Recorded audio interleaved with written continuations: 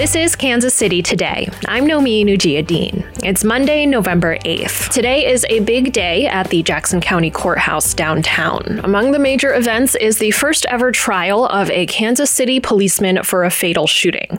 KCUR's Dan Margulies is covering that for us, and he's here once again to lend us his legal expertise. Hi, Dan. Hi, Nomi. So what happened in this case? Right. So a detective named Eric DeValcanier will be standing trial for involuntary manslaughter and armed criminal action. It's the first time, as you said, in the long history of the Kansas City Police Department that a police official has been charged in a fatal shooting. The shooting happened in December 2019. A police helicopter spotted two vehicles that appear to be chasing one another down a residential street at high rates of speed. DeValcanier was one of two plainclothes officers, detectives, who happened to be nearby and who responded to the call that went out. The helicopter tracked a red pickup truck to a house on 41st and College, and both plainclothes detectives converged there. They ran into the backyard, where they saw the truck slowly backing up into a basement garage. One detective ran up to the driver's side of the vehicle, and DeValcanier ran up to the passenger's side. He fired 4 bullets into the windshield, 2 of which struck the driver, Cameron Lamb, a black man who was 26 years old. He lived at that house. The bullets were fatal. DeValcanier said he saw Lamb reaching into his waistband for a gun, but the other detective, who was closer, as I said, he was on the driver's side, told the grand jury that indicted DeValcanier that he did not see a gun. Rather, he said he saw Lamb's left hand on the steering wheel with his fingers splayed out, no gun in his fingers. A gun was indeed later found, I should say, on the ground beneath Lamb's left hand, which was hanging out of the open driver's window. So this is the first time a KC police officer has been on trial for a fatal shooting, although officers in the city have been charged in non-fatal shootings before. How rare is it for a police to be charged in these cases? No, I mean very rare. Very few police officers are charged, let alone convicted of fatal shootings. A study by the Police Integrity Research Group at Bowling Green State University found that from 2005 through mid-2019, 104 non-federal law enforcement officers were arrested for murder or manslaughter as a result of a fatal shooting. Only 35 were convicted, 15 via guilty pleas, and 20 via jury trials. Another 24 cases, I should say, were pending at the time of the report. In those 35 cases, Nomi, which resulted in convictions, 22 of the victims were black, and only 10 of those 35 cases involved victims who were armed with a dangerous weapon when they were shot and killed. How many people have died at the hands of Kansas City police? So Kansas City police, at least for the last 8 or so years, 7 years, from 2013 through 2020, 35 people, 21 of them black, have been killed by Kansas City police, according to something called Mapping Police Violence, which is a research collaborative that collects data on police killings nationwide.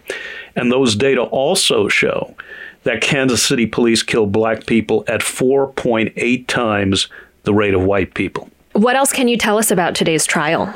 So it's scheduled to last about a week. And surprisingly, DeValcanier has waived his right to a jury trial and opted to try the case before the judge. In this case, the presiding judge of Jackson County, J. Dale Youngs. I'm assuming DeValcanier and his attorneys have made the calculation that they stand a better chance with a bench trial than with a jury trial. Now, prosecutors have submitted a witness list, a lengthy witness list, I should say. Most of the witnesses being Kansas City police officers, including police who conducted the crime scene investigation. DeValcanier's attorneys plan to call only a handful of witnesses, I'm assuming Deval Kinnear himself isn't planning to take the witness stand, although I don't know that for sure. So Jackson County Prosecutor Jean Peters Baker decided to pursue this case, even though prosecutors and police have to work together all the time. Is that unusual? I would call it a very gutsy move. This is one of the reasons you don't often see prosecutions of this type, as we noted. Needless to say, it hasn't endeared her to the Kansas City Police Department, which has not been cooperative in this case. Baker says the police department did not cooperate with her investigation and refused to turn over a probable cause statement after she made a formal request for one. And of course, the KCPD and its chief, Rick Smith, have been under fire for what many community activists claim is its excessive use of force and other misconduct, particularly in the black community. I should mention that Deval Kinnear's indictment in June 2020 by a Jackson County grand jury came amid heightened scrutiny of police practices across the United States following the killing of George Floyd, an unarmed black man, by a Minneapolis policeman. The indictment came just under a month after that killing of George Floyd happened. Dan Margulies reports on legal issues for KCUR. Thanks, Dan. Thanks, Nomi. We'll be back after a word from our sponsors. UMB Private Wealth Management is a division of UMB Bank that tailors financial planning services to help you maximize your assets and protect your legacy. Everything we do starts with you because there is no one-size-fits-all financial planning strategy. Your UMB experience begins with us taking the time to get to know you and understand your financial goals. Then we customize a detailed yet flexible plan that helps you achieve them. At UMB, your story is always our focus. Learn more at umb.com/wealth-management.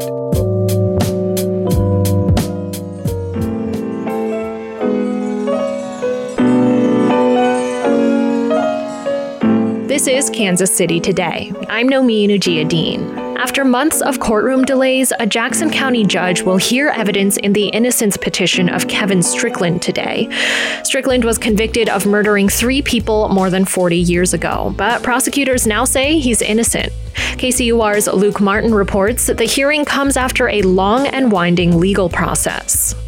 The evidentiary hearing is set for Monday and Tuesday. Judge James Welsh will preside, but he won't be the first judge to consider Kevin Strickland's appeals, and Strickland's day in court has already been delayed twice. As you all know, I'm new to it, and so I'm starting with a fresh outlook. That's Welsh from a conference with attorneys last month. He was assigned to the case by the Missouri Supreme Court after an unprecedented ruling that recused all Jackson County judges.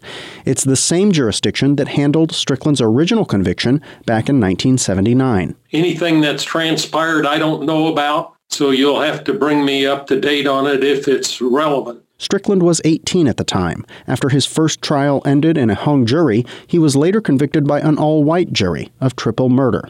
Strickland, who is African American, was sentenced to life in prison without parole. Now 62, Strickland has always maintained his innocence. In May, after a months-long review, Jackson County Prosecutor Jean Peters Baker announced that she agreed. Most importantly, though, I'm advocating that this man must be freed immediately. For years, prosecutors in Missouri couldn't revisit convictions like Strickland's, but over the summer, a new law gave them that power, and Baker moved quickly to petition a judge. According to her filings, analysis as recent as last year shows fingerprints on the shotgun used in the crime are not Strickland's, and 2 men who pleaded guilty to the killings have said Strickland wasn't there. Their affidavits are likely to be key in this week's hearing. Then there's the eyewitness testimony of Cynthia Douglas, who survived the attack by playing dead, while her close friend, Sherry Black, died right next to her. Sandy was never the same after that. Eric Wesson is now publisher of the Kansas City Call, but was a reporter when Douglas approached him twice with doubts. She wanted to recant. She knew me and trusted me from high school, and because we knew each other personally, she came and talked to me for guidance on what she should do and how she should help Kevin out. Wesson is expected to testify in court this week. Douglas told him she was never sure it was Strickland, and she felt rushed by investigators to identify him. Her thinking was cloudy. She was very traumatized by it because her and Sherry Black were like sisters. Wesson says Douglas tried repeatedly to contact police and prosecutors. In a court motion, prosecutors wrote that Douglas, after years of torment over what to do about the mistake, asked the Midwest Innocence Project for help in 2009. Not surprisingly, Strickland's situation has become politicized. Missouri Governor Mike Parson has said he isn't convinced of Strickland's innocence, and State Attorney General Eric Schmitt, a leading contender for Roy Blunt's soon-to-be vacant U.S. Senate seat, has repeatedly fought efforts to free Strickland. Schmitt's office has asked for multiple delays and gotten a new judge assigned to the hearing, who has expanded the Attorney General's role in the proceedings. Assistant Attorney General Andrew Crane led those efforts during a pre-hearing conference last month. We don't think it would be appropriate for the court to set a hearing at this time. At the time, Crane said his office had not had enough time to talk to everyone involved in the case and examine all the evidence. And we've tried to be cognizant of Mr. Strickland's interest in concluding these hearings quickly and tried to work with the other parties to get that done. And frankly, that's just not happened. It's an agonizing process that has confounded Strickland. He talked about his disappointment last month with CBS News. I hold fast to my faith that God ain't gonna let me die in this jail, but I'm losing belief in that the system is gonna work. In August, while Strickland awaited a hearing, his mother died. Hers was the third family funeral he's missed while behind bars. There's nothing that they could do to make that right. My whole life is a memory of prison. I don't know anything else. The hearing begins today and is scheduled through tomorrow. It's unknown when Judge Welsh will issue a ruling. For KCUR 89.3, I'm Luke Martin.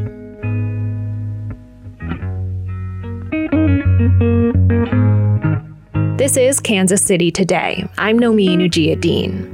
This podcast was produced by Byron Love and edited by Lisa Rodriguez and Gabe Rosenberg. You can read Dan and Luke's reporting on what's going on at the Jackson County Courthouse this week at kcur.org. And as always, you can hear Kansas City's NPR station live on the radio at 89.3 FM. If you're enjoying our podcast, leave us a review on your favorite podcast app or give us a call at 816-235-8930 and leave us a voicemail with your thoughts.